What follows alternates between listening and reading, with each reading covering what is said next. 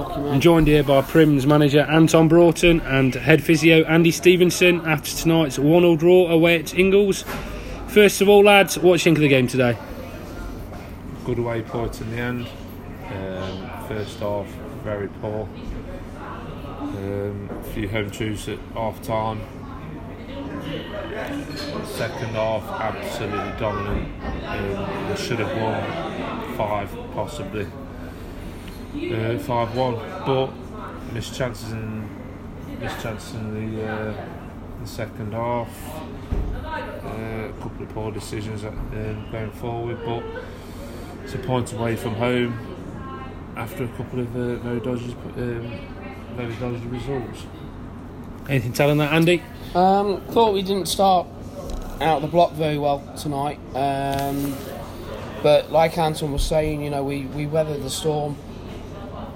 Good point away from home and against a difficult side, poor conditions. We take the positives now into Saturday and build on that performance. But second half we were the far better side, just couldn't get that final, second goal to win the game. But promising and pleased. Now, unfortunately, I missed the equaliser for Prims tonight, but I was told it was a good goal. Can you guys describe the goal for me? He's made it look better than what it was. He's hit the bar instead of just hitting the net. Thank you. Instead and I think Moretti, that lad may have got his for you. Thank you. Love the service in the bank, by the way. He could have put it straight into the net, stanched it instead of hitting the bar, showing off. But no, let's get it right. It's an unbelievable free kick. It needs more pitching. Anything to add on that, Andy? To be honest, I actually missed the goal because at that point I was actually treating Don Wilkinson with his ankle, so I actually had my back to the pitch. But from what I saw briefly and what the guys told me, it was an absolutely great goal. Gerrard-esque. Building on from a solid point tonight, what do we do to get 3 on Saturday?